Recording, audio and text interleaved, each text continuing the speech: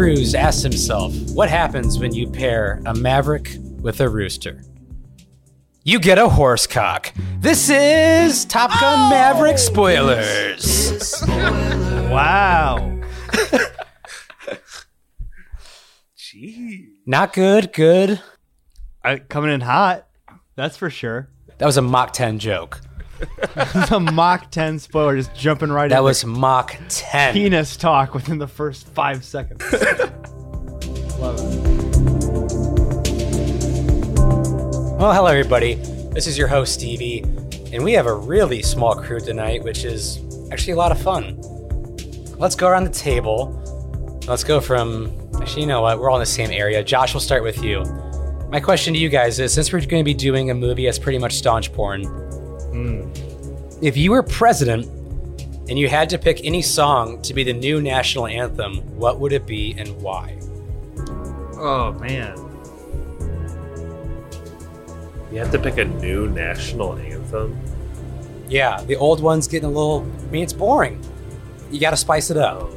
Yeah. You know what? I'll just give a good old Indiana answer. Is that okay with you?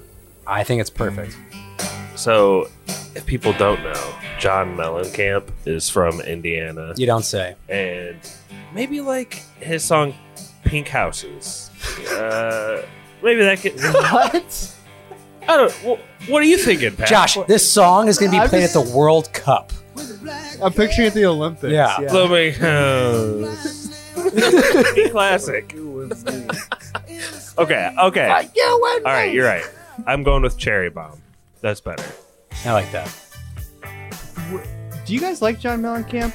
No. As a person? Or what do you mean? I don't know. I feel like I was overexposed to his music growing up in Indiana. I feel like I listened to so much John Mellencamp. I don't know if I can give him a fair shake. I don't now. seek it out, but I did hear, I think it was Cherry Bomb in Martin's Supermarkets a couple weeks ago. And I was like, you know what? This is kind of a jam right now. If you only hear it every once in a while, it's nostalgic. That's what that kind of music is, right? Yeah. He's got a couple like bangers, but Stevie, you hate John Lennon? Or not John Lennon. John Mellencamp. Sorry, I was distracted. PK is joining the call soon. So the small boat's getting a little bit bigger. We'll see. No, I don't hate John Mellencamp. It's just growing up in Indiana and also... That's the thing. Yeah, it's a thing. And also, in my mid-20s, I became friends with a guy who was from Bloomington and just obsessed with John Mellencamp. And I found myself, like, growing to hate his music. That's what's weird is, like, why is he so associated with Indiana, but not Michael Jackson, Axl Rose, the lead singer from Blind Melon? Why is he the Indiana face? This is Pappy. That small town music. Recording from Kalamazoo, Michigan. I'll put it this way, but don't mean to interrupt you, Pat, but at least Mellencamp is not Bruce Springsteen. I can deal with that. Wow. Coming in hot. Did you see that movie with the Bruce Springsteen songs? I forget what it was called. I probably will never see that. Great punishment pick. Pappy, Kalamazoo. I don't know. This was a rough one. There's a curveball to us, I guess. Oh, yeah. You know, if we're going to be who we're going to be, you know, and we're not going to change. I like that. Was that a guitar? Yeah. We might as well just lean into it and make our national anthem. We were talking about this pre-pod, Pumped Up Kicks. You know? There we go. That's the country we are. That's the country we're in right now. It seems very fitting. It's the country we're in right now. We are who they thought they were. I said John Mellencamp, and you heeded me a warning. They'll have to play this at schools and before games. Listen. And then you choose that. The beat's so catchy. You don't need to listen to the words. Yeah, just Jam don't pay with it. attention to the words. Just vibe with it. Yeah.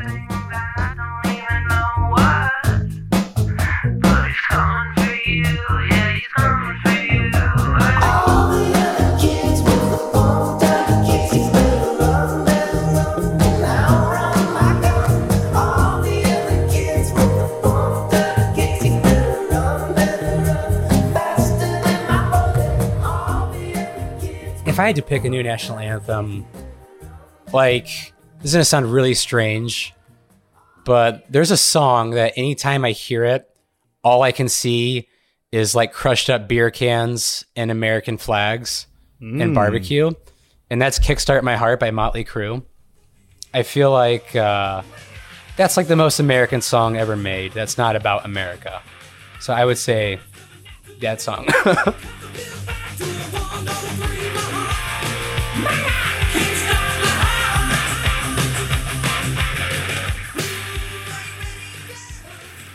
No Kid Rock. Notably, no Kid Rock in this section. Notably. Yeah. Yeah. Let's not pick the trust fund kid who acted like he was white trash for so many years.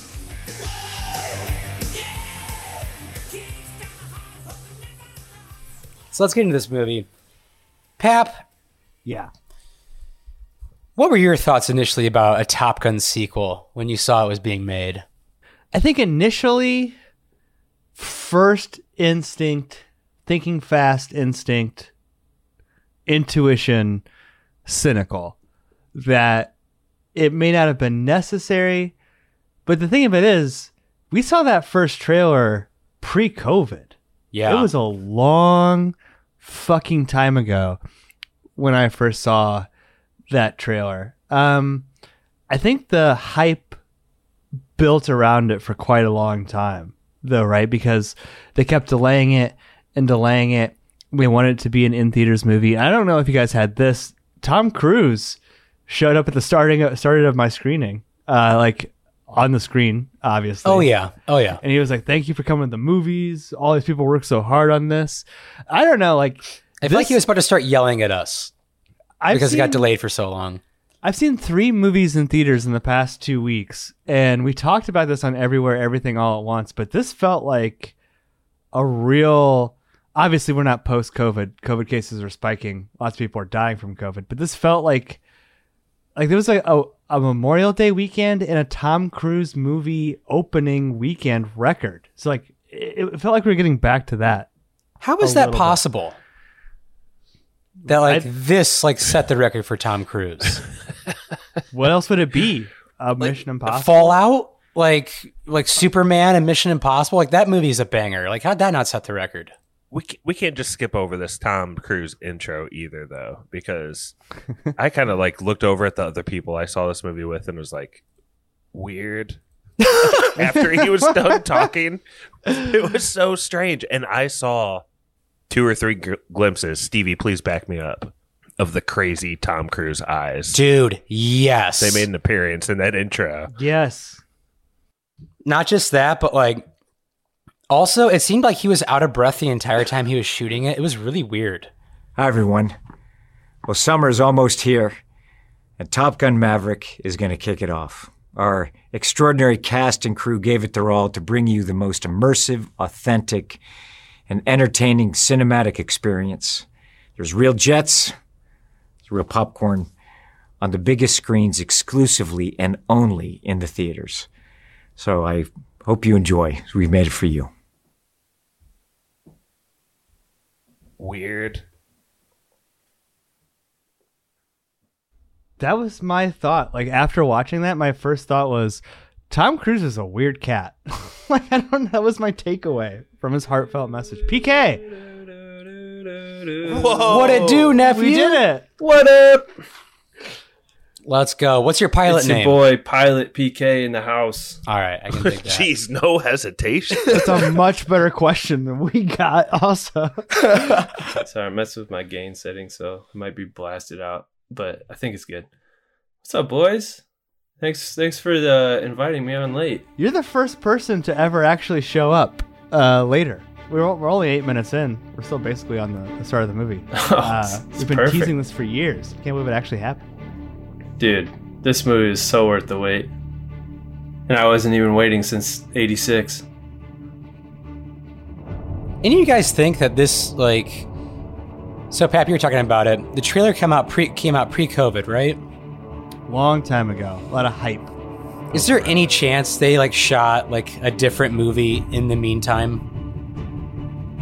So, I mean, so much could have changed. Like, fix some things? did some new shoots doing this and that. I remember talking about that on pod, saying that it will be the impact of all this additional time to edit movies while these films are delayed. Yeah. I think this is like arguably perfectly paced as well for an action movie, right? Like there's like no fat on this movie that I can see.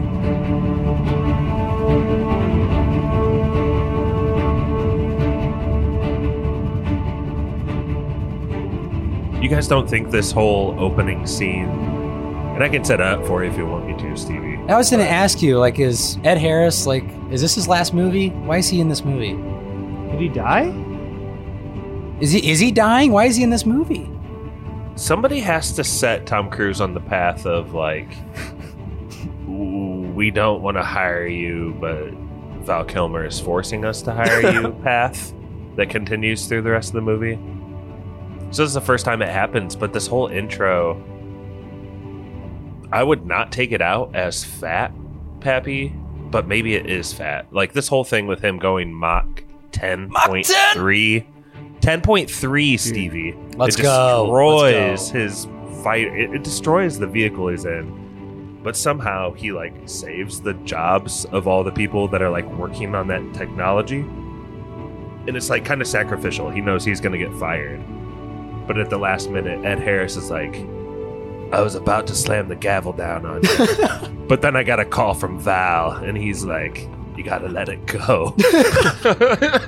It's just like the first movie, too, when the guy in the opening scene gets too scared and he drops out, and the same guy's like, God damn it, Maverick. I gotta send you to Top Gun. Oh, It's I like love the that same guy. shit. Yeah, he was in Days of Thunder, too. I love that dude. Can we talk about how beautiful that opening scene was when he's actually like flying and it's just like he's in that moment of like pure zen.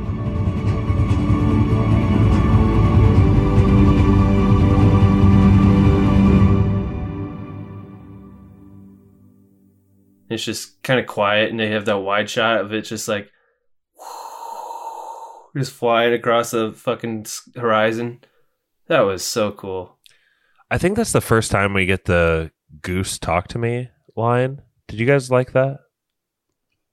It's the only reason the movie made sense. I loved it. Didn't he? You have he does to have that in there. He does that in the second half of the first movie, right? I think so. When he goes out to save Iceman, probably. Yeah. I gotta be honest, Yeah. I'm not super familiar with Top Gun. I've seen it once.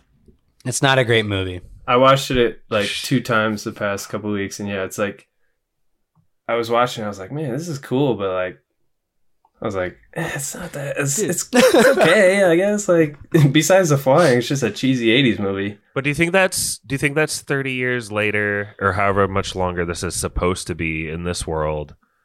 Do you think that's something a healthy guy is still saying about a previous friend? And I'm not making a value judgment. I'm just wondering what you guys think. Like, he's still searching for his friend, and he really hasn't let it go, has he? No, I mean, especially because, like, within the story, like, Meg Ryan's passing probably didn't help. And also the simple fact that Miles Teller's rooster is popping in and out of his life doesn't help either. So he's constantly reminded of Goose. Well, plus, I mean, he was cleared of, like, not being the true cause of what happened, but it's like, in his mind, he's always going to be the cause of his best friend's death. So I'm sure that's probably why he carries it around so much too. Hey, Pat. Did you love or hate Miles Teller doing Great Balls of Fire? in this movie? How did you know that? How did? Because I know you. I fucking hate it. I hated it so much. You shake my nerves and you rattle my brain. Too much love drives a man insane. You broke my will, but what a thrill. Goodness gracious, balls of fire. I laughed at love because I thought it was funny. But you came along and you proved me, honey. The thing of it is that the whole bar scene I actually really like all those people in there. I like the sort of slow roll introduction of the cast of the best pilots as they're all coming in. For some reason, Bob stood out to me the most. My man. It's awesome. That's my man right so there. Great. again, like I don't think there's a single scene in this movie that I don't like. But the fact that a group of, presumably, millennials, people in their 20s. These are Zoomers, bro. Zoomers would not only know like the chorus to Great Balls of Fire, but know the lyrics to Great Balls of Fire is fucking ridiculous. Like, I like it as a concept. I don't know why we had to harken back to the first movie like that, but I'm also... He could have been singing any song. He could have been playing like a hip-hop... He could have been playing like Lupe Fiasco song. Yeah. And just seeing him jam through the window could have been enough. Enough, yes. I think you're right on that one too. However, I did like the flashback because I thought it was like, if you haven't seen the original movie or if you haven't seen it in a long time, it was like the perfect little recap of what happened with Goose and like showing you the parallels. Goodness gracious,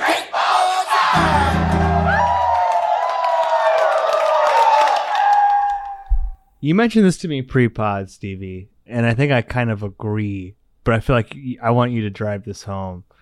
You don't think Miles Teller is a leading man? There's something... Not by any stretch, no. There's something about him that just doesn't click with me. He's punchable, man.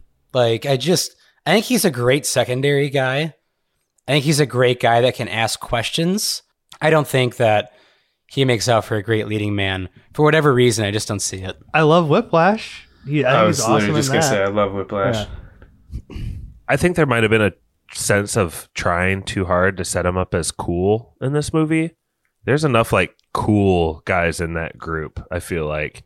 And we'll definitely talk about that later. But didn't it seem like he could have been a little more down to earth from the get-go? I don't think you need to like him the whole time, Stevie. But no, but you also don't need to give him a goose stash just because his dad. I love the goose stash. Hard disagree. Yeah, I'm watching this movie. I'm like, I should grow a mustache. That's what I wish I'm I could thinking. pull that off. Jesus age. there's a little scene in the bar where they're playing pool, and like that's what they're all doing. And he slinks off and starts like dinking around the piano, and it's like, it felt really forced. Like, I think it's Phoenix is like, hey guys, let's go check out what he's doing. Yeah, that part was kind I of... don't You know what I'm even talking about? Why does the jukebox stop? Because he first killed of all, it. He unplugs it. He unplugs it.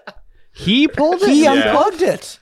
What a move. He should be paying for everyone's drink at Penny's Bar. Yeah, they make it seem like somebody else unplugged it to kick Tom Cruise out. 'Cause it's like right when they're about to kick him out. But yeah, I think it was Rooster. Rooster.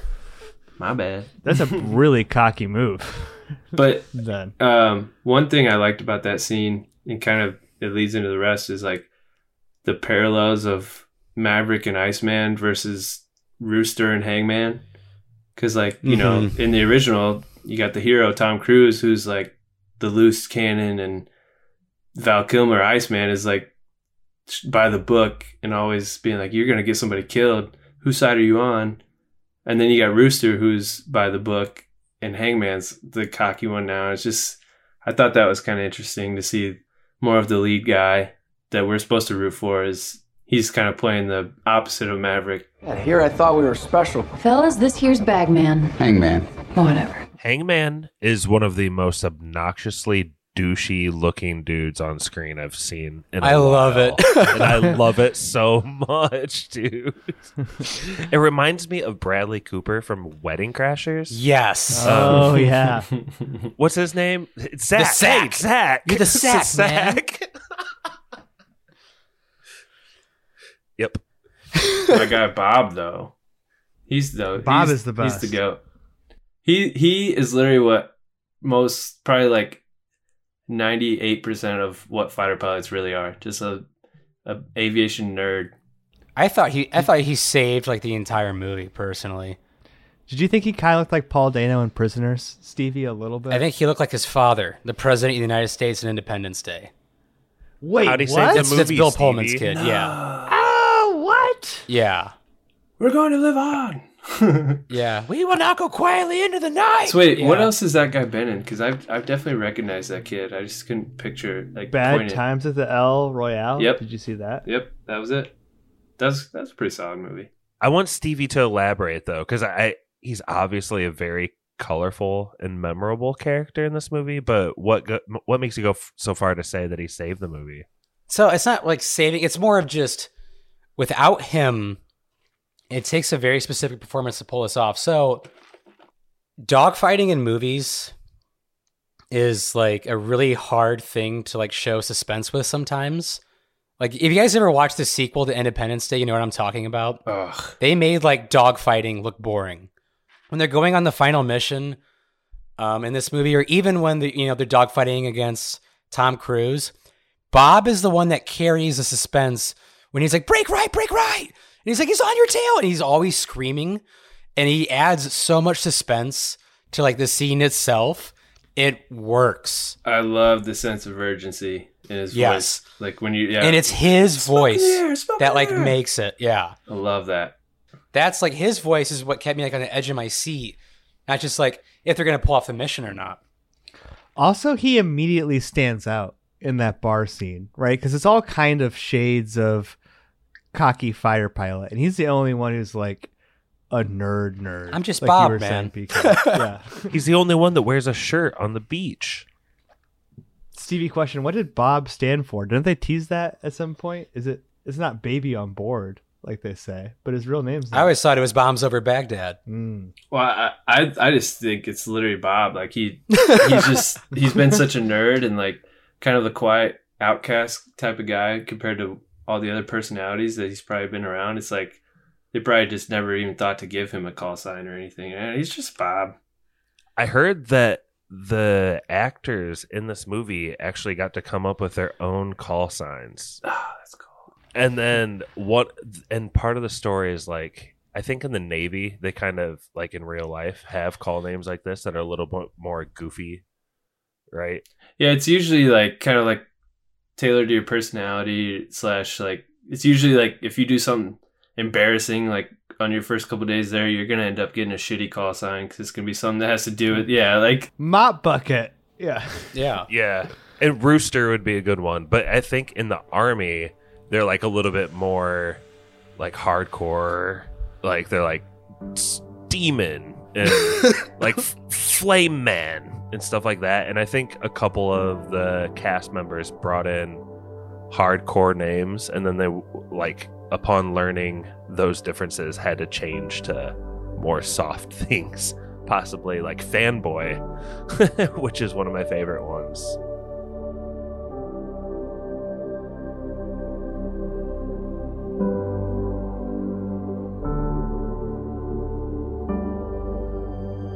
Anybody can jump in. I just want to get your guys' take on this because the first Top Gun, the dogfighting is a tad underwhelming just because they can only use so much footage and they had to repurpose it and use different angles.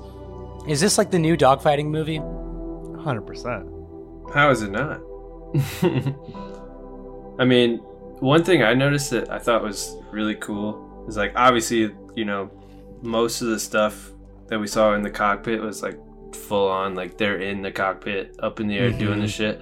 But I thought something that added a really good amount of immersion was towards the end in the actual dogfighting, and when the SAMs were trying to shoot him down, is when they'd show a SAM like hit the flare and blow up right behind him, but then when you cut to the cockpit, you still see the giant explosion like split second after it happened. So it's like, that made everything feel so much more real. Like the subtle use of CGI that they used for these dogfights made so much of a difference.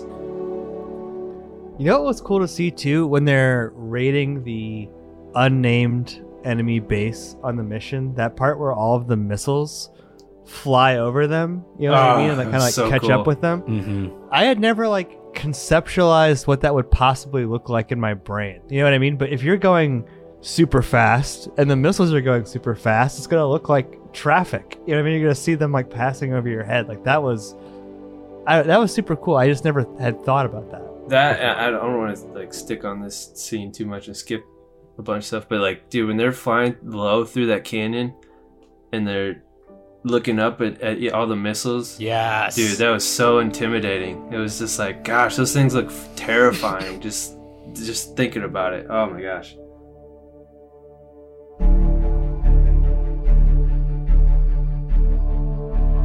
The whole mission scene might be one of my favorite sequences in a movie I've ever seen. Like I was telling my girlfriend, I had to like apologize multiple times because I like realized I was squeezing her leg so hard, and then like that scene when they actually drop the bombs and pull up out of the canyon, I literally like I saw it twice. The first time I saw it, I like realized afterwards like I was pushing my leg so hard into the ground, I felt like I was pulling these.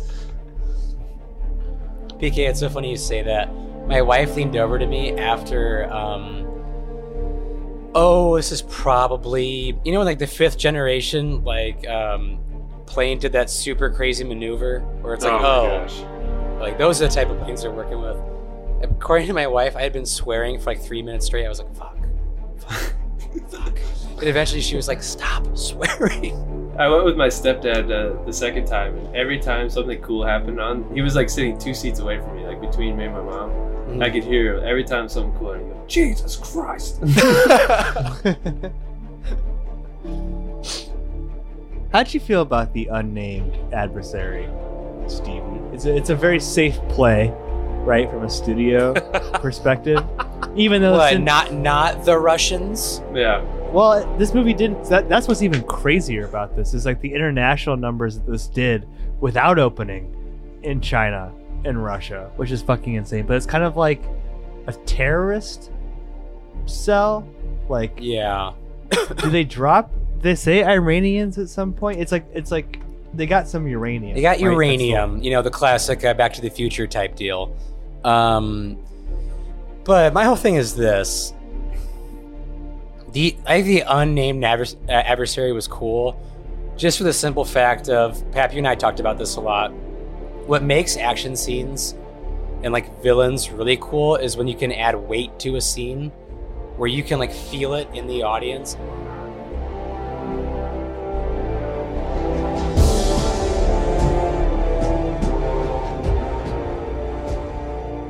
So when they're doing that in this movie, I could care less if there was a named adversary or a made-up Stan, whatever it is. But it's obviously Russians, right? 100% Russians. Yeah. Those are That Ruskies. freaking helicopter. Yeah. I was like, oh, that's an M24 or whatever it's called. Yeah, those are Ruskies.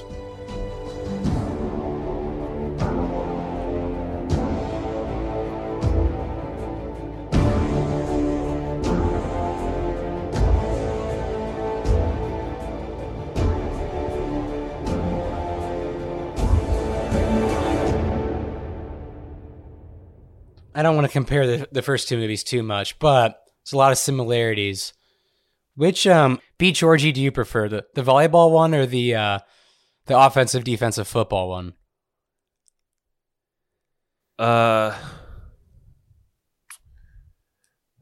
This is a tough question.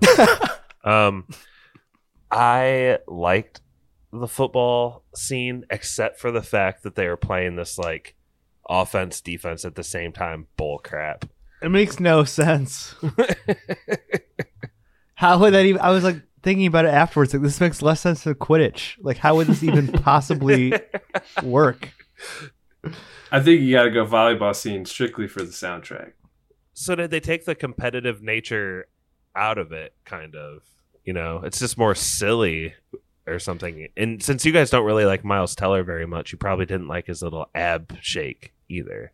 I'm sure he got some tips from Aaron Rodgers on when they're. I mean, but if you think about it, I mean, it does do what it's the whole Tom Cruise line about you wanted a team, well, there's your team. It does show like some team building and shit like that. It's not just dudes playing volleyball against each other trying to show off their pecs and abs and egos. I don't know what you've been told, but time is running out. No need to take it slow. I'm stepping to you toe to toe. PK, we love this scene. What's up? Don't act like we don't like this scene. I won't speak for Pappy and Stevie. I love it. See, my only thing, Stevie, is that a beach football scene has been done in an action movie in the same genre infinitely better in Point Break. Like, how can we do another beach football scene, I mean, if you're gonna like do that, Like, at least tackle Miles Teller and be like, I know who this is. You know, this is Goose's son. He died doing this. Like a really generic line. But, correct me if I'm wrong. PK, you probably know this, but did Val Kilmer or Slider do like a lion's roar during the beach volleyball scene in the first one? I can't remember, but I know I think they did like a lion, like 80-yard a growl over Slider. Most likely, but there's also a scene in the first one where Maverick says something to him, and he literally doesn't say a word back. He just like bites his teeth at him.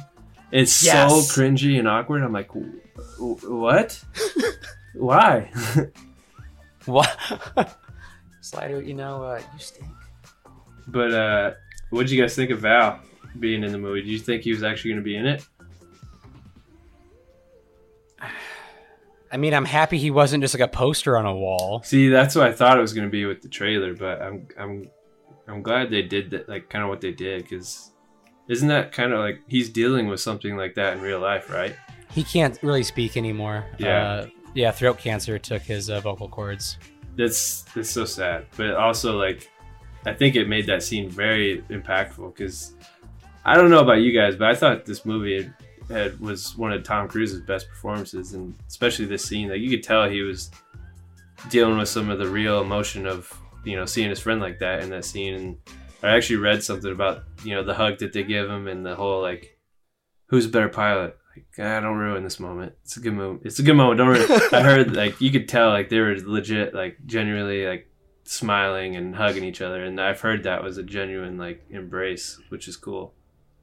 I actually had a friend tell me that Val Kilmer, like, how he starts off that scene by like typing, and then by the end of it, he kind of is saying some last few words. I guess those words were like computer generated. Like he can't even really speak that much, unfortunately. Really? Yeah. I haven't watched the documentary on Prime about him, but I've heard it's phenomenal. He looks great though. Like Stevie, you were saying like, before the podcast, like his whole presence as this high-ranking, was he an admiral? He's so cool. He really is. Yeah. Like, I think it was a respectful way to include him in this movie, and he does die in this movie, which we get some emotional performance from Tom Cruise. But I don't know, like compared to like what was it, The Snowman? Where we saw him in Harry Hole in The Snowman. This is so much better. Like I love seeing episode. him. Yeah. Thanks, Pete. Shout out to Corey.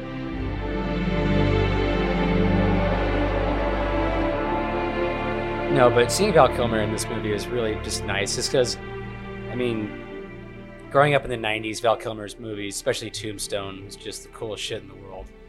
The opening credits, they give him the and Val Kilmer treatment. You know what I mean? So like you're watching these names go by. You get the similar like opening to the first one, but you see and Val Kilmer, you're like, oh, dude, what's gonna be in this? Can we talk about? I know I wasn't here, but there's one specific shot during that opening credits of just the aircraft carrier operations. It's like a 2-second shot of a guy holding the biggest wrench I've ever seen over his shoulder, with the sun. Basically, his head is directly in front of the sun. It's got this cool silhouette. Dude, that might be the coolest guy I've ever seen. Both times I saw it, it snuck up on me. I was like, oh, that shot looks so cool. Got to find a screen cap of that. For yeah, I'm gonna Instagram do some research and I'll send it to you. Now, Pappy, I love me some Jennifer Connelly in this movie. Oh yeah. God damn. But you told me to save it for the pod. What happened to Kelly McGillis? Yeah. She gross. I don't know. She ugly. What? I didn't say I knew. That was Josh. I all I asked you was, who's good looking? And you said Jennifer Connelly, and I said, yeah. Oh, yeah. And Josh said he has a story about Kelly McGillis. No, stop saying that will Josh. make podcast history. So, Josh, go ahead. PK probably knows more, but basically... All I know is that she's ugly. She did not age as well as Tom Cruise. That's all I know. Damn. Yeah, so interesting. What I was going to say is that Kelly McGillis said No that she offense, wasn't by the way. asked and it was most likely because she looked age appropriate. So I just not remember like seeing Tom. a picture of her and then be like, yo, this is the chick from Top Gun. And I was like, no, that's an 80-year-old woman. Yeah. It's not It's one of those great. BuzzFeed. But like- interesting. I rewatched. friend of the pod. I rewatched the first one, part of it after I saw Maverick, and because I was like, oh, I think Penny, she was just an afterthought, or like this is something that Tom Cruise got into, like after the first one, between the first movie and now they had a relationship or something.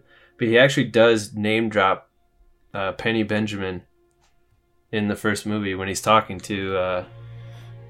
What is whatever that, her like name his girlfriend from Canada or something? It's they say something. She goes to a different school, They say Josh. something about She doesn't go here. him taking out the admiral's daughter, and then he mentions her name, and I was like, oh shit, I never caught that before watching it, or didn't think about it. So when I it saw really the is first time. a continuity, and not just them replacing Kelly Mhm. McGillis. It's like it's literally just one quick line. To be fair, has she been in any like media lately? Is she still an actress? Like, I thought she retired to become a mom. so there. I mean, there you go. Too. I don't know. It feels kind of Ageist. maybe they didn't contact her, but if she retired, Josh. Like, and who's an objectively bigger name for the movie? Jennifer Connelly or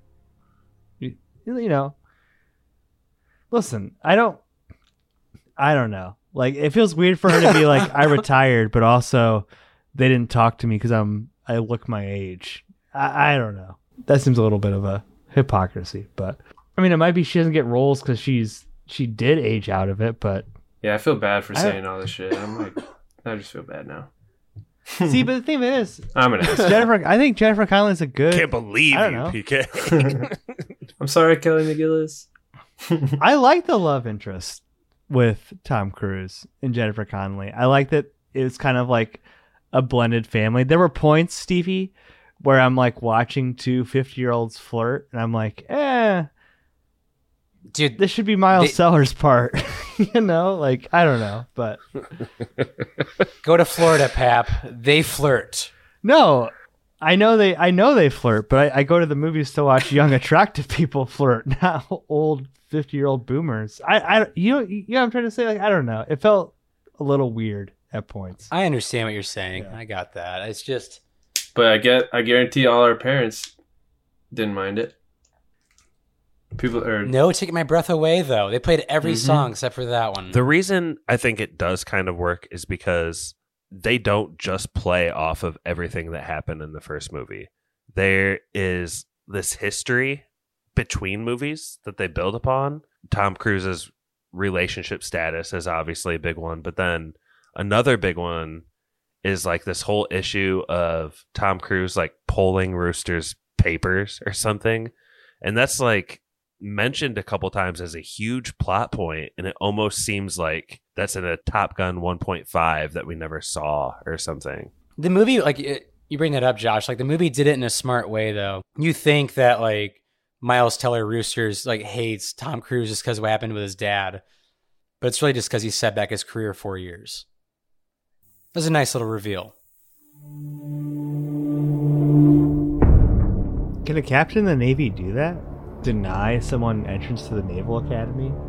I'm sure he can. I'm sure he Just can make a 'cause? request. I'm sure he knows I'm sure somebody. he could put in a request. He pulled his Yeah. papers, Pap. I don't really know what that means. If his papers aren't there, He pulled them, Yeah. bro. they were there and he Okay. pulled them away. he just like, Once there were papers, and now there is not.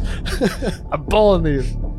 You know, in the Concord High School like staff room, there's like that mailbox where you stick all the papers in there. He pulled them. He pulled his from right in there. Pulled them out. Right out of the cubby. Yeah.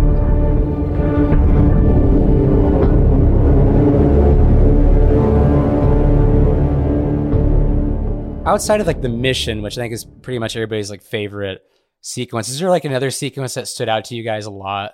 Tom Cruise stealing the jet and making it known that it's possible.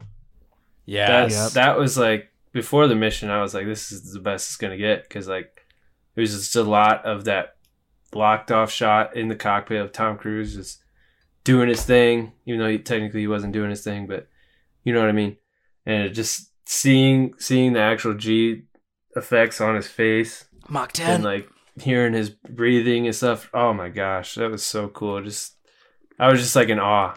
I love how like seamlessly the details of how this technology works was communicated too, right? Like you understand that he's in like a similar ridge, but there's also like a computer system that's telling you if you like go outside of these bounds. So it feels grounded, right, in how they're learning.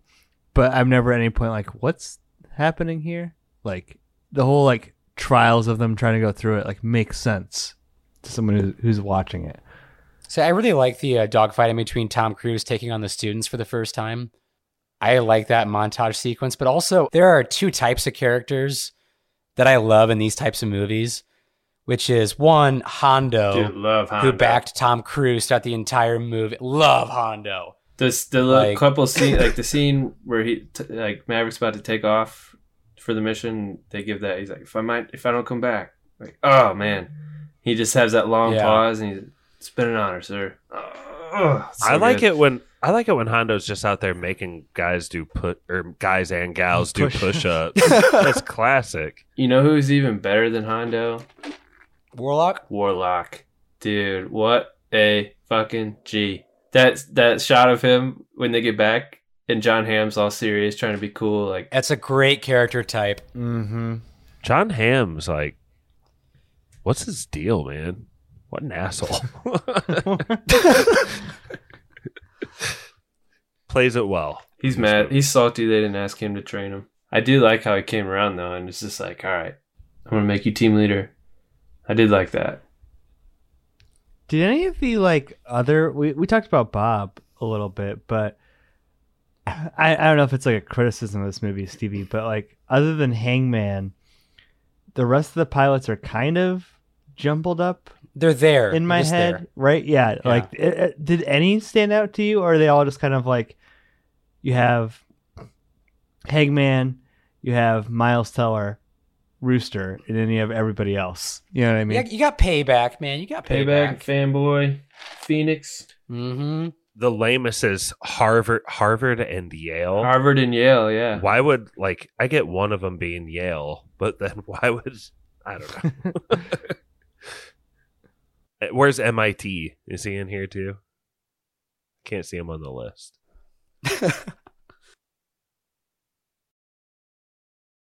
Did you guys think any of this was predictable? They did the whole bait and switch with, Tom Cruise getting shot down. Oh, he's not dead. Then Miles Teller getting shot down. Oh, he's not dead. Then they run out of, or Tom Cruise is about to get lit up by the helicopter. Not.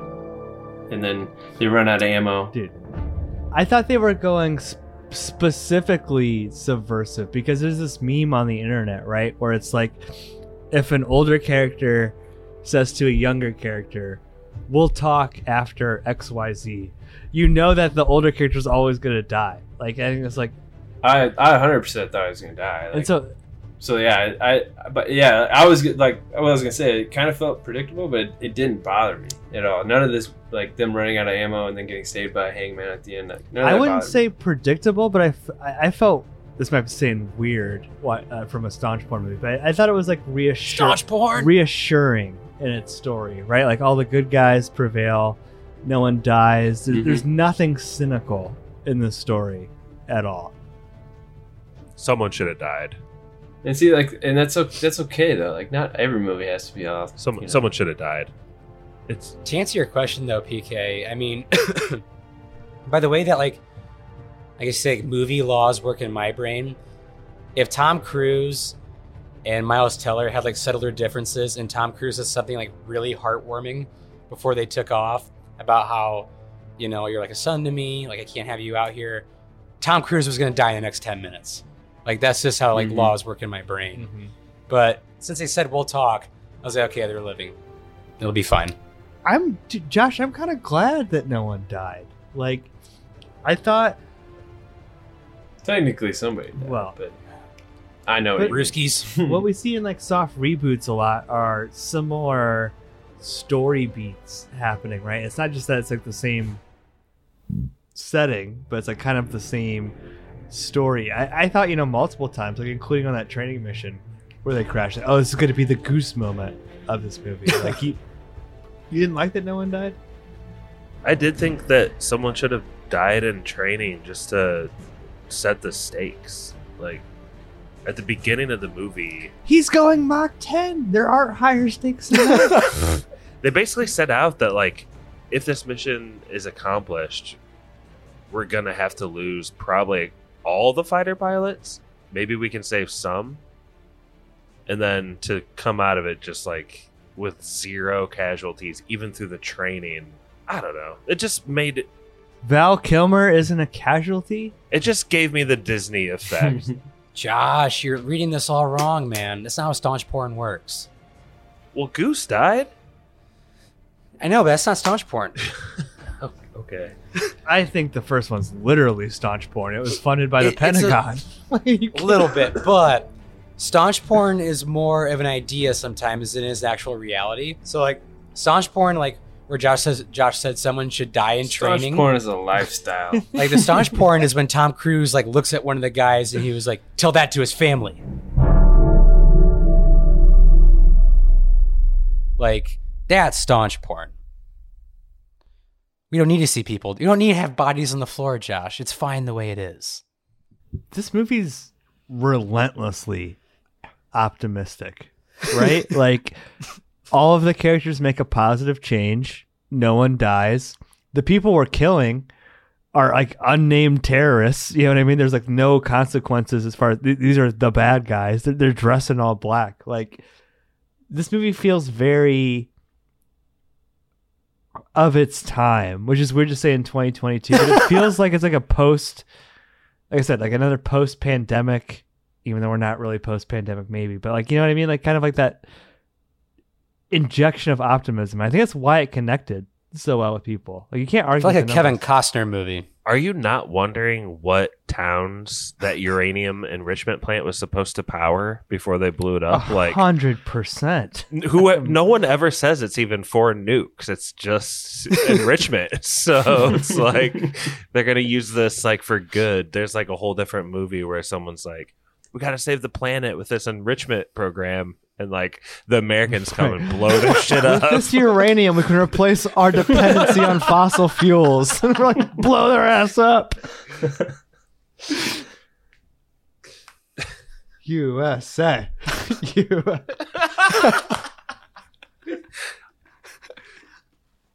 They're also. Where are we at in the plot? Like, are we just skipping around now, Stevie? Yeah, go wherever you want. There's one place.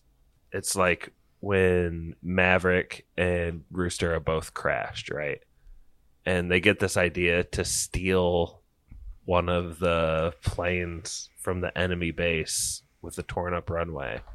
That is an entire movie inside of that 5-6 minutes. That's Indiana Jones, man. Oh, dude, it straight up went to. It was behind enemy lines. Yeah. It was straight up behind enemy lines, even in the snow and everything. I think another movie, honestly, there's like 90 minutes of material in that journey to try to like hijack a plane.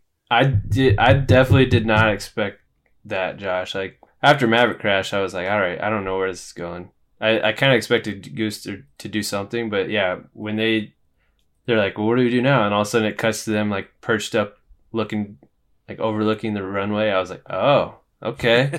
This is a whole new It movie. reminded now. me of a GoldenEye level. Do you guys play GoldenEye for N64? Of course. Back in the day. Reminded me of one of those levels. You're like in the Snow snow fort. and like Yeah. I know exactly what you're talking about. I think you have to kill like a ridiculous amount of Russians in that episode or in that level. But I did a time check at that point because I'm like, how can they fit in this part with like, it feels like we've been here for a minute. Like what's going to possibly happen? They had to get the F-14 in the movie flying it somehow. So, So bad. but here's my thing. I don't mind the fact that like we go back to the F-14. I kind of like it actually, but I don't understand why the terrorists have more advanced space or aircrafts than we do. Like that move that you were talking about, Stevie, where it like does the like it's Oh, But, yeah. like, Put on the thrusters. First off, Oh, yeah. right before they do that, 5th gen jet does that. They do something really cool that I've never seen in the F-14, where Rooster's like, "I'm gonna split the throttle," and he pulls the one back, and the one afterburner just shuts off, and they turned like really tight. I was like, that was cool as fuck. Mm-hmm. There was one shot of the F-14 that I didn't care for, and it was like him flying through an explosion like right at the camera. And I think they were like shooting the gun. It just, I don't know. I didn't like it. It didn't look real at all. I think it fits in with this movie. I guess my bigger problem is like structurally a huge theme is, you know, it's not the plane, it's the pilot. But like it should have been, we have the superior aircraft up until that moment. And then this is where it's proven. You know what I mean? Like the fact that they're underdogs the whole time, it doesn't make any sense. And what kind of staunch-born has the Russians with better air superiority than us? Like, that's not cool.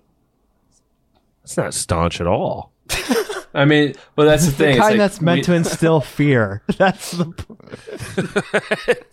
Well, that's the problem. It's like I think we do have equal or better fighter jets available. Far It's just better. for that mission. They weren't Far better. Yeah, it's just like they're stealth. Like F-35 that you saw at the beginning on the carrier, Right. dude. That's like just as good. It's just that's more for stealth, so they wouldn't need to use it for this mission. But yeah, But that was the 5th generation. I don't know. That was the PS5, and we're still over here with X-Bone trying to fly in. Tom Cruise has to grab Sega Genesis to get the hell out of there. Yeah, the Russians are using Microsoft Flight Simulator 2020. We're still on Microsoft Flight Simulator X from 2006. That's what I'm saying. Like Flight a Simulator. little bit of a better movie, I feel like would have had like PS5 versus PS5, and then Tom Cruise has to go to Sega Genesis. Like, oh shit, he can still do this with the Sega Genesis versus the PS5. Like, I don't know. That didn't make a lot of sense to me.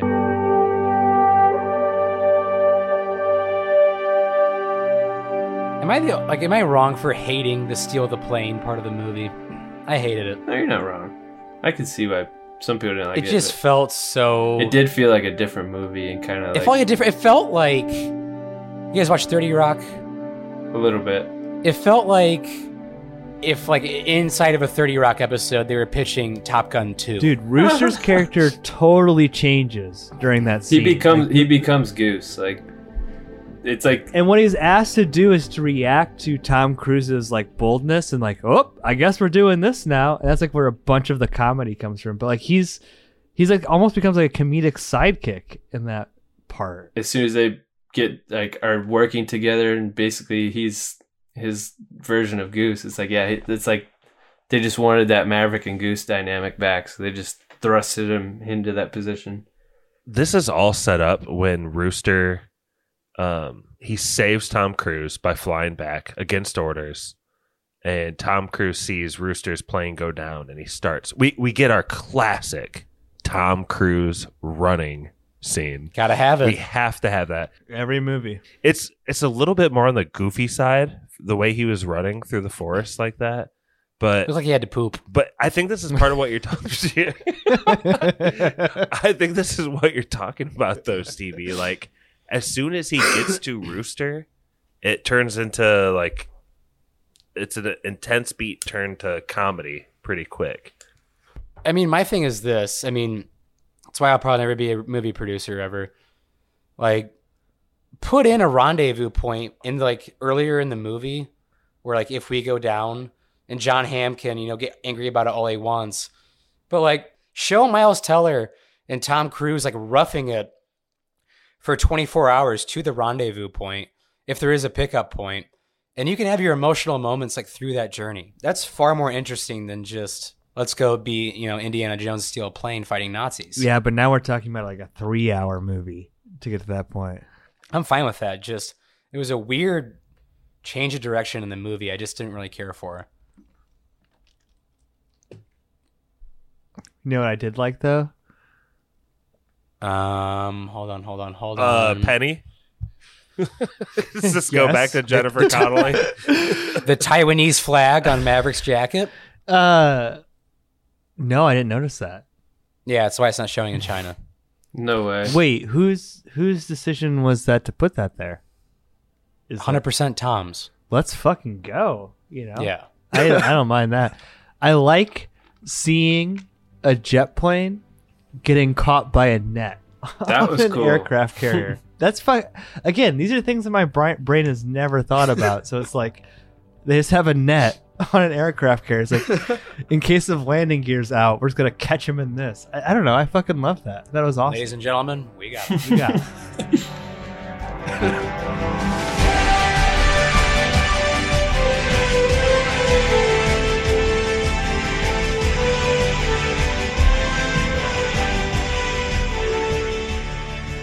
What did you guys have like any similarities of, or like see any similarities in the mission of basically like the trench run in A New Hope?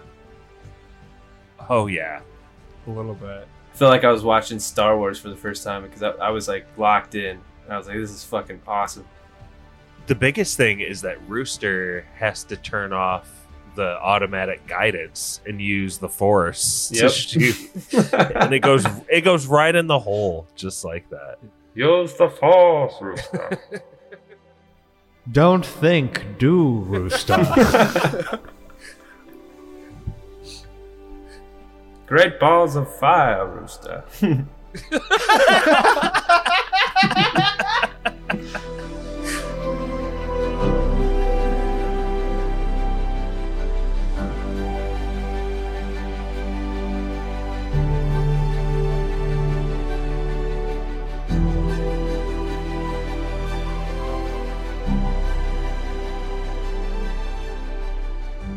I fucking like this movie, Dude. Not to. It's good. I fucking love planes, specifically World War II aviation. That's my jam. But like, I've been obsessed with fighter planes for longer than I've been a superhero guy. So like, I've been waiting for this movie for a long time, and like, so I knew going into it I was gonna love the aviation and the flying scenes, especially knowing how they filmed it.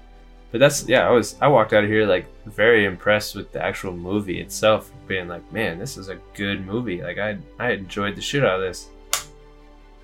That was a pleasant surprise for me.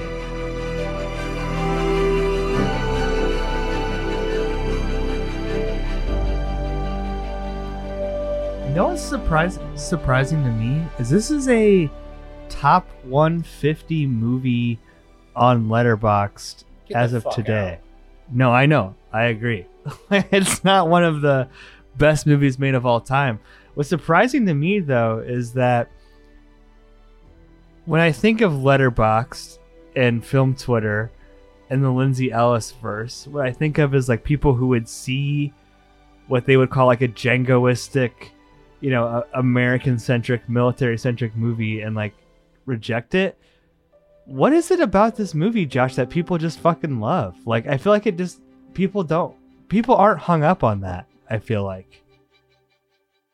Are you? It doesn't bother me. It doesn't bother you, right? Like, you don't. I don't know. Like, Tom, I know we call it staunch porn, but it's Cruise. No, Yeah. I think we all had a great time watching this in theater. Do you think there's maybe a little bit of a... this movie is like a moment of like two generations kind of like reaching out to each other or something. So I think there's like Horsecock. I was going to say a gentleness to that. Like when we walked into our theaters, like we felt pretty alone in our age group, right? It seemed like mostly an older crowd. It wasn't completely. I don't know, man. It's just, it embraces the fun and it stays away from politics. Like no one mentions Republican, or like we brought up staunch and maybe bringing some politics to it, but it does a pretty darn good job of not getting into like who is the president or who did someone vote for or do you like Mitch McConnell or not? Like, Is he a frog? I don't know. Is there a sense of reunification to it? maybe that's why people are connecting with it. Like, what were the crowds like for you guys? Because I saw this in IMAX both times. Good for you. Yeah, dude. The first night, it was like a Marvel crowd, dude. People clapped at the end. Like there was these drunk, middle-aged to probably like 50-year-old drunk women in front of me. Like it almost annoyed me because like every somewhat serious scene, like one of them would just start laughing. But I was like, this is awesome, dude. Like there's so many different types of people in this movie, and everybody's having a great time. I'd say my theater was like people my age and like my parents' age. Like that was a pretty consensus. So I mean, yeah, it is like two generations reaching out to each other. I feel like there are a couple Uncle Lesters out of the dungeon for the first time in like 3 years coming back to the theater.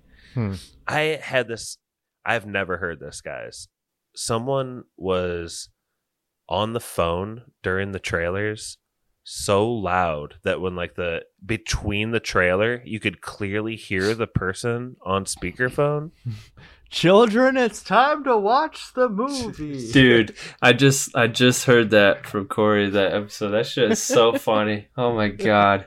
I did not stand up and yell at this person because between trailers, I think it was Marcel with the shell with shoes on. Yes. After it stopped, we just heard this phone going, and everyone was like, "Oh gosh, this guy!" And then we heard the voice say, "So yeah, the doctor does recommend we go into physical therapy."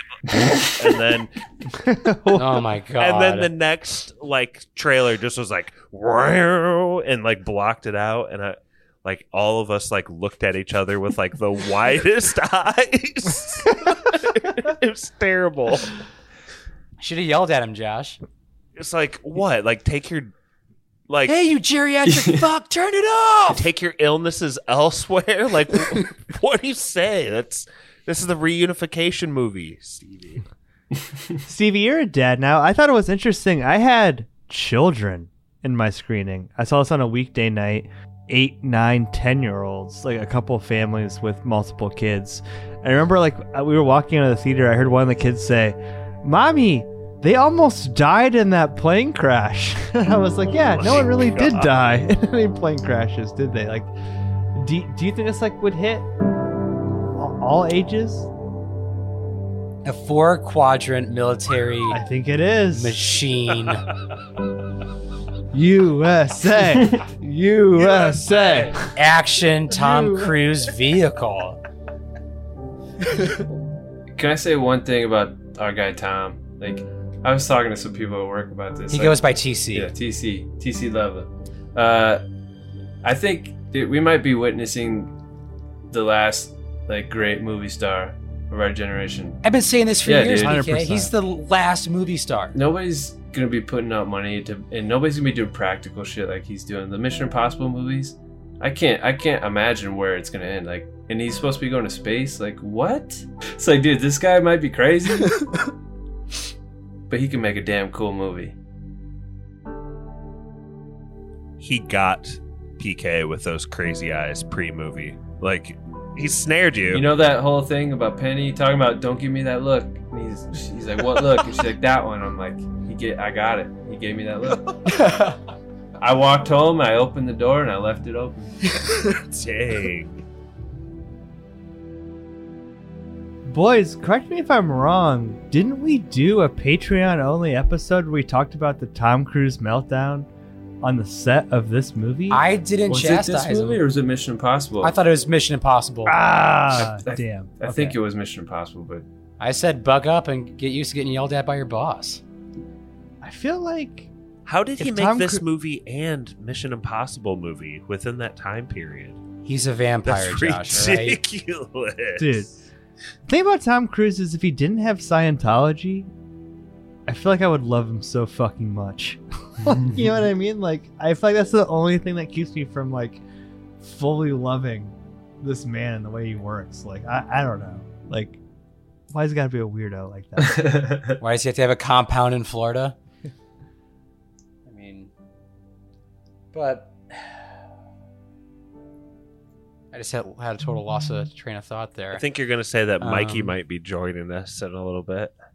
Oh, In 2 wait. hours, Josh. Did you say 12:15? Chicago time. So hey, I'm glad I made it because this has been fun. I could talk about this movie for a long time. I'm definitely gonna go see it for a third time. I'll say this, and it's not on the level of the movie I'm about to mention, but like, I haven't felt this way in a theater probably since Fury Road. Like, yeah, this is a good freaking action movie. Well, see, that's a bold claim for you, Stevie, and I'm gonna hit you with one even better. I'm gonna go out on a limb here. I like this movie better than Spider-Man: No Way Home. Whoa! Oh, for sure. Well, this is far superior. I mean, yeah. Well, as your superhero correspondent, it always sketches me out to say stuff like that. But hey, you gotta let it ring. PK's avatar on Skype is a Spoderman for you listening at home. So.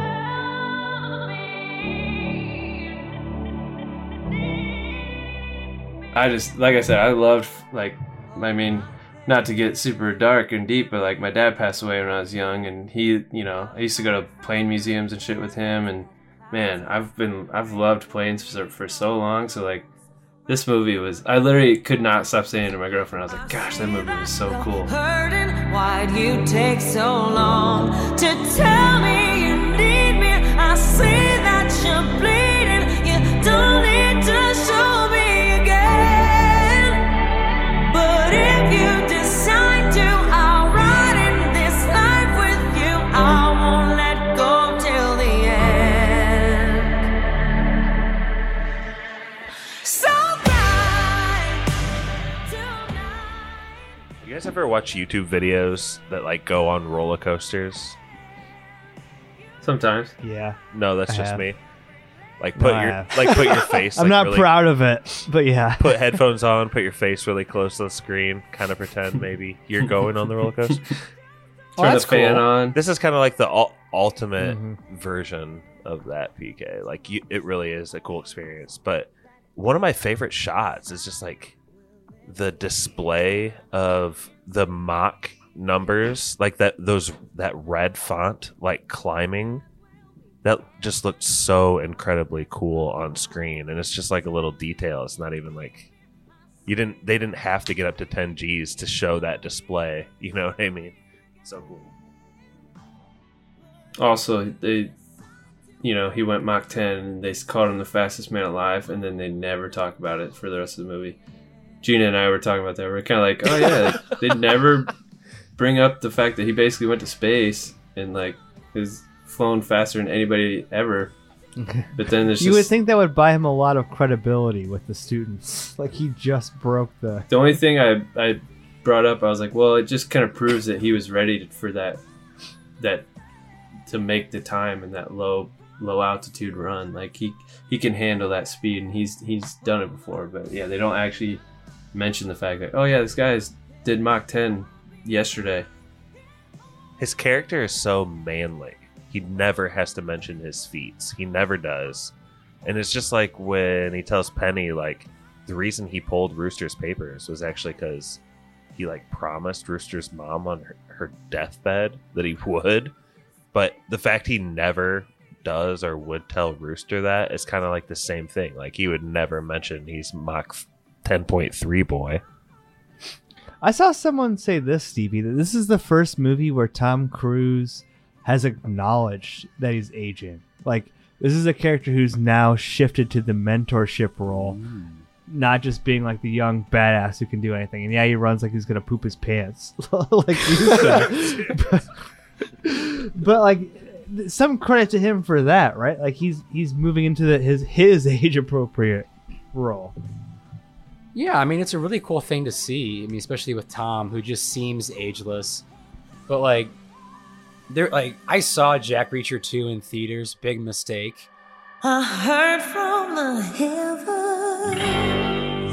I understand that he's probably in his late 50s, but like, he doesn't need to be like hitting on like a, you know, mid 30s, late 20-year-old chick.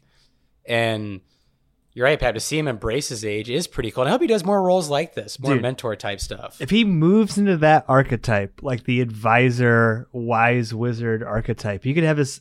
He could act till he's 90 and be the most prolific movie star of all time. You know what I mean? Like, I think he did great in that archetype of like the mentor role. And the thing is too, is like, it's weird because Tom has a very he hasn't shown range a ton in movies where it's like, yeah, he's a dramatic actor or he's a comedic actor. No but like, Oscars for Tom. Still. But like, if you watch him do comedy, like is Les Grossman in Tropic Thunder, God. kills it. Watched it last week. So fucking funny. He's also 60, by the way. He's not just 50 something. He's 60. I know, but in Jack Reacher 2, he's in his 50s.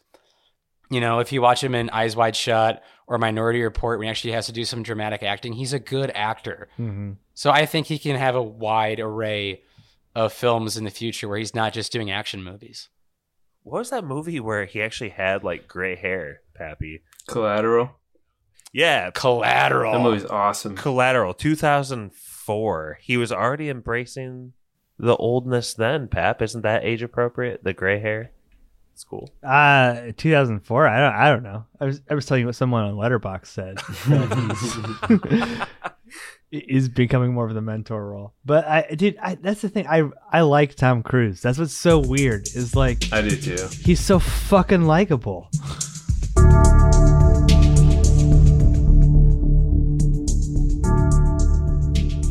But can we really call him the last movie star when we have like Tom Holland and Timothy Chalamet? Robert Pattinson's. I didn't go see Uncharted. I think it's just different because, like, you know, he's still trying to do things different. Like, he's not doing everything CGI. Like, Mission Impossible, he's really driving his motorcycle off a cliff. Like, he's really flying in an F-18. He actually is flying that P-51, which he owns. It is his P-51 at the very end of the movie. I think he might be the last one to do it this way. Dude, that was a pretty meta part of the movie with Ed Harris saying, like, you're part of a dying breed. Like, no one's going to do it like you anymore. Yeah. Honestly, I never even thought about that until you just said that. That made me think in the moment, made me think of Tom Cruise's, like, plight with films and, like, yeah, maybe he is, Stevie. I love his response to that, though. Not today, you know? Not today. I mean, but if he moved into like a new, like Paul Newman type role in the years to come, I'd be so excited. I just hope he keeps shoving out his money to make movies this way and, like, do all these big action sequences and stuff, because, man.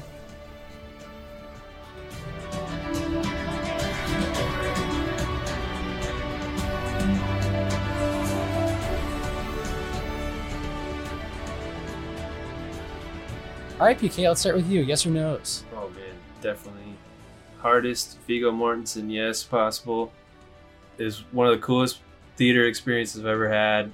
Definitely going to go see it at least one more time. I'm curious to see if it does, like, this, you know, after the first one it came out, it said it boosted the Navy numbers like crazy. I'm curious to see if it does something similar. You should see it in the movie theater if you can. Tom Cruise is the man. This movie is something that I won't forget for a long time. Thanks for having me on.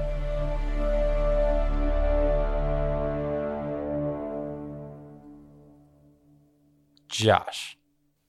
Yeah, it's pretty crazy because if you would have told me that I would have seen 2 movies in theaters within the last month and Northman's was not one of them, I would have said you're crazy.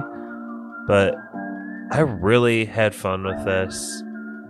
I do think, I don't know, man. There's like a little bit of escapism when Staunch Porn is on the screen. It's like, as an American, I guess, like, are we allowed that within ourselves to just escape in it for a couple hours and then go back to cynicism later? Like, is that okay?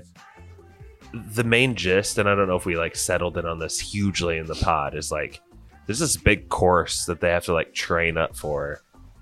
And they just keep failing and failing and failing. And it's something we talk about, like how when a hero or a group fails at something so much, like to see them finally succeed, it gives you like that good endorphin feeling. And this movie rides that high quite a bit. It's a huge Viggo Mortensen yes for me too. Love being back in theaters, guys. I feel like movies are kind of back. I'm loving this stuff. I'm at my best when I got something I wanted to see. Hard yes for me too.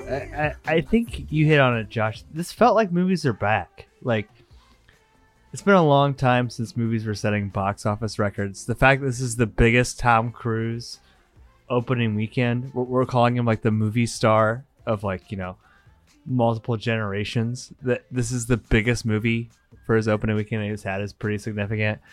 I feel like between this, in a weird way, Ted Lasso, there might be some cultural shift happening in the tone of media where things might be skewing like ridiculously positive in a really good way. and like I said, this is like a relentlessly optimistic movie. We just reviewed Everything Everywhere All at Once, which was the case for optimism. Like, I'm so happy you guys put out an episode for that. I loved that movie. Literally in the text, they're like, you should be optimistic. It's smart. It's the way you should live your life.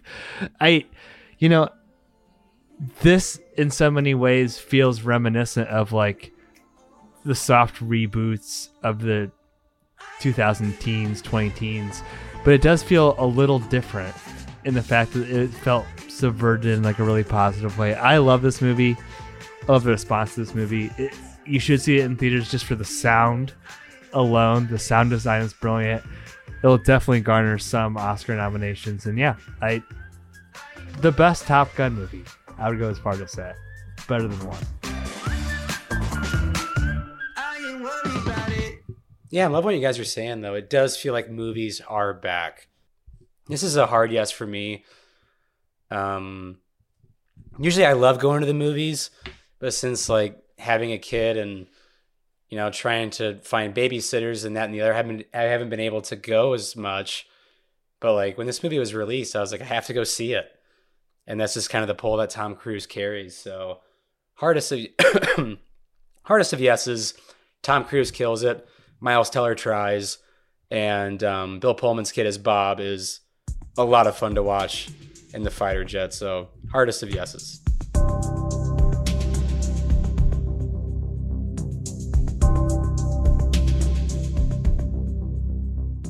Cap, we got trivia? I got some trivia for you. Let's get it. I was looking at Mach 10 and how fast it was.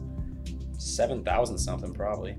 Which is so much faster than any other plane that we've seen. But the fastest plane ever was the Lockheed SR-71 Blackbird.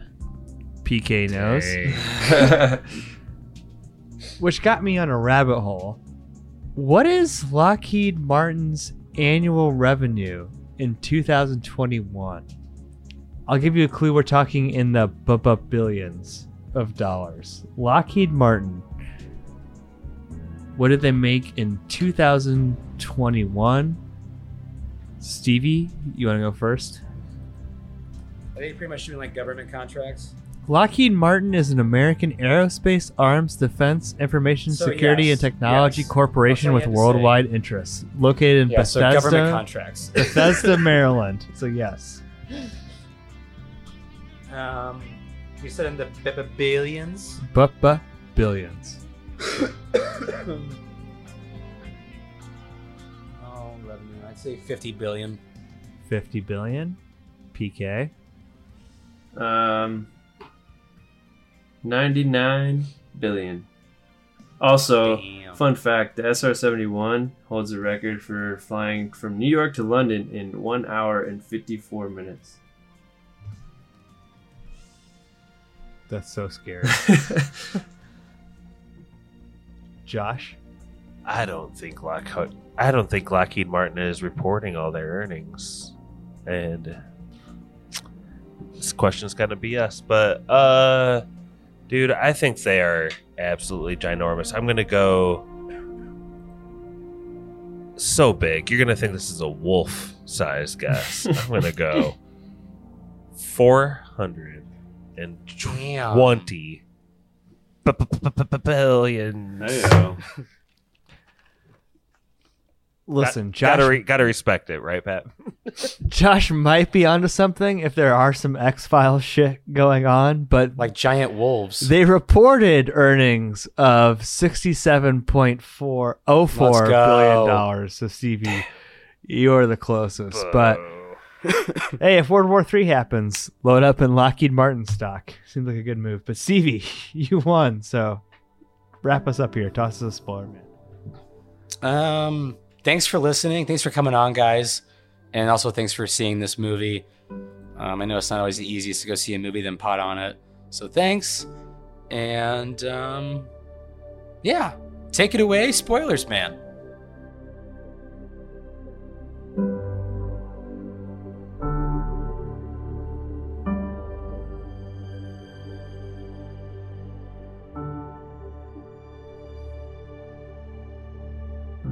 Special thank you to our patrons. Everyone here is the best there is. Nick. Just want to manage expectations. Brother Brian. You are not my first choice. Matt Troll. And we're off. The Meg. It's one of life's mysteries, sir. David. My dad believed in you. Nurse Stacy. Your reputation precedes you. Druid King. You should be at least a 2-star admiral by now. Yet here you are. The Wolf.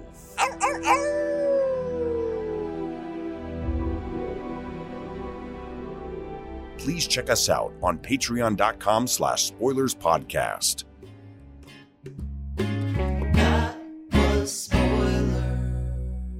I have to admit, I wasn't expecting an invitation back. They're called orders, Maverick. That was Spoilers.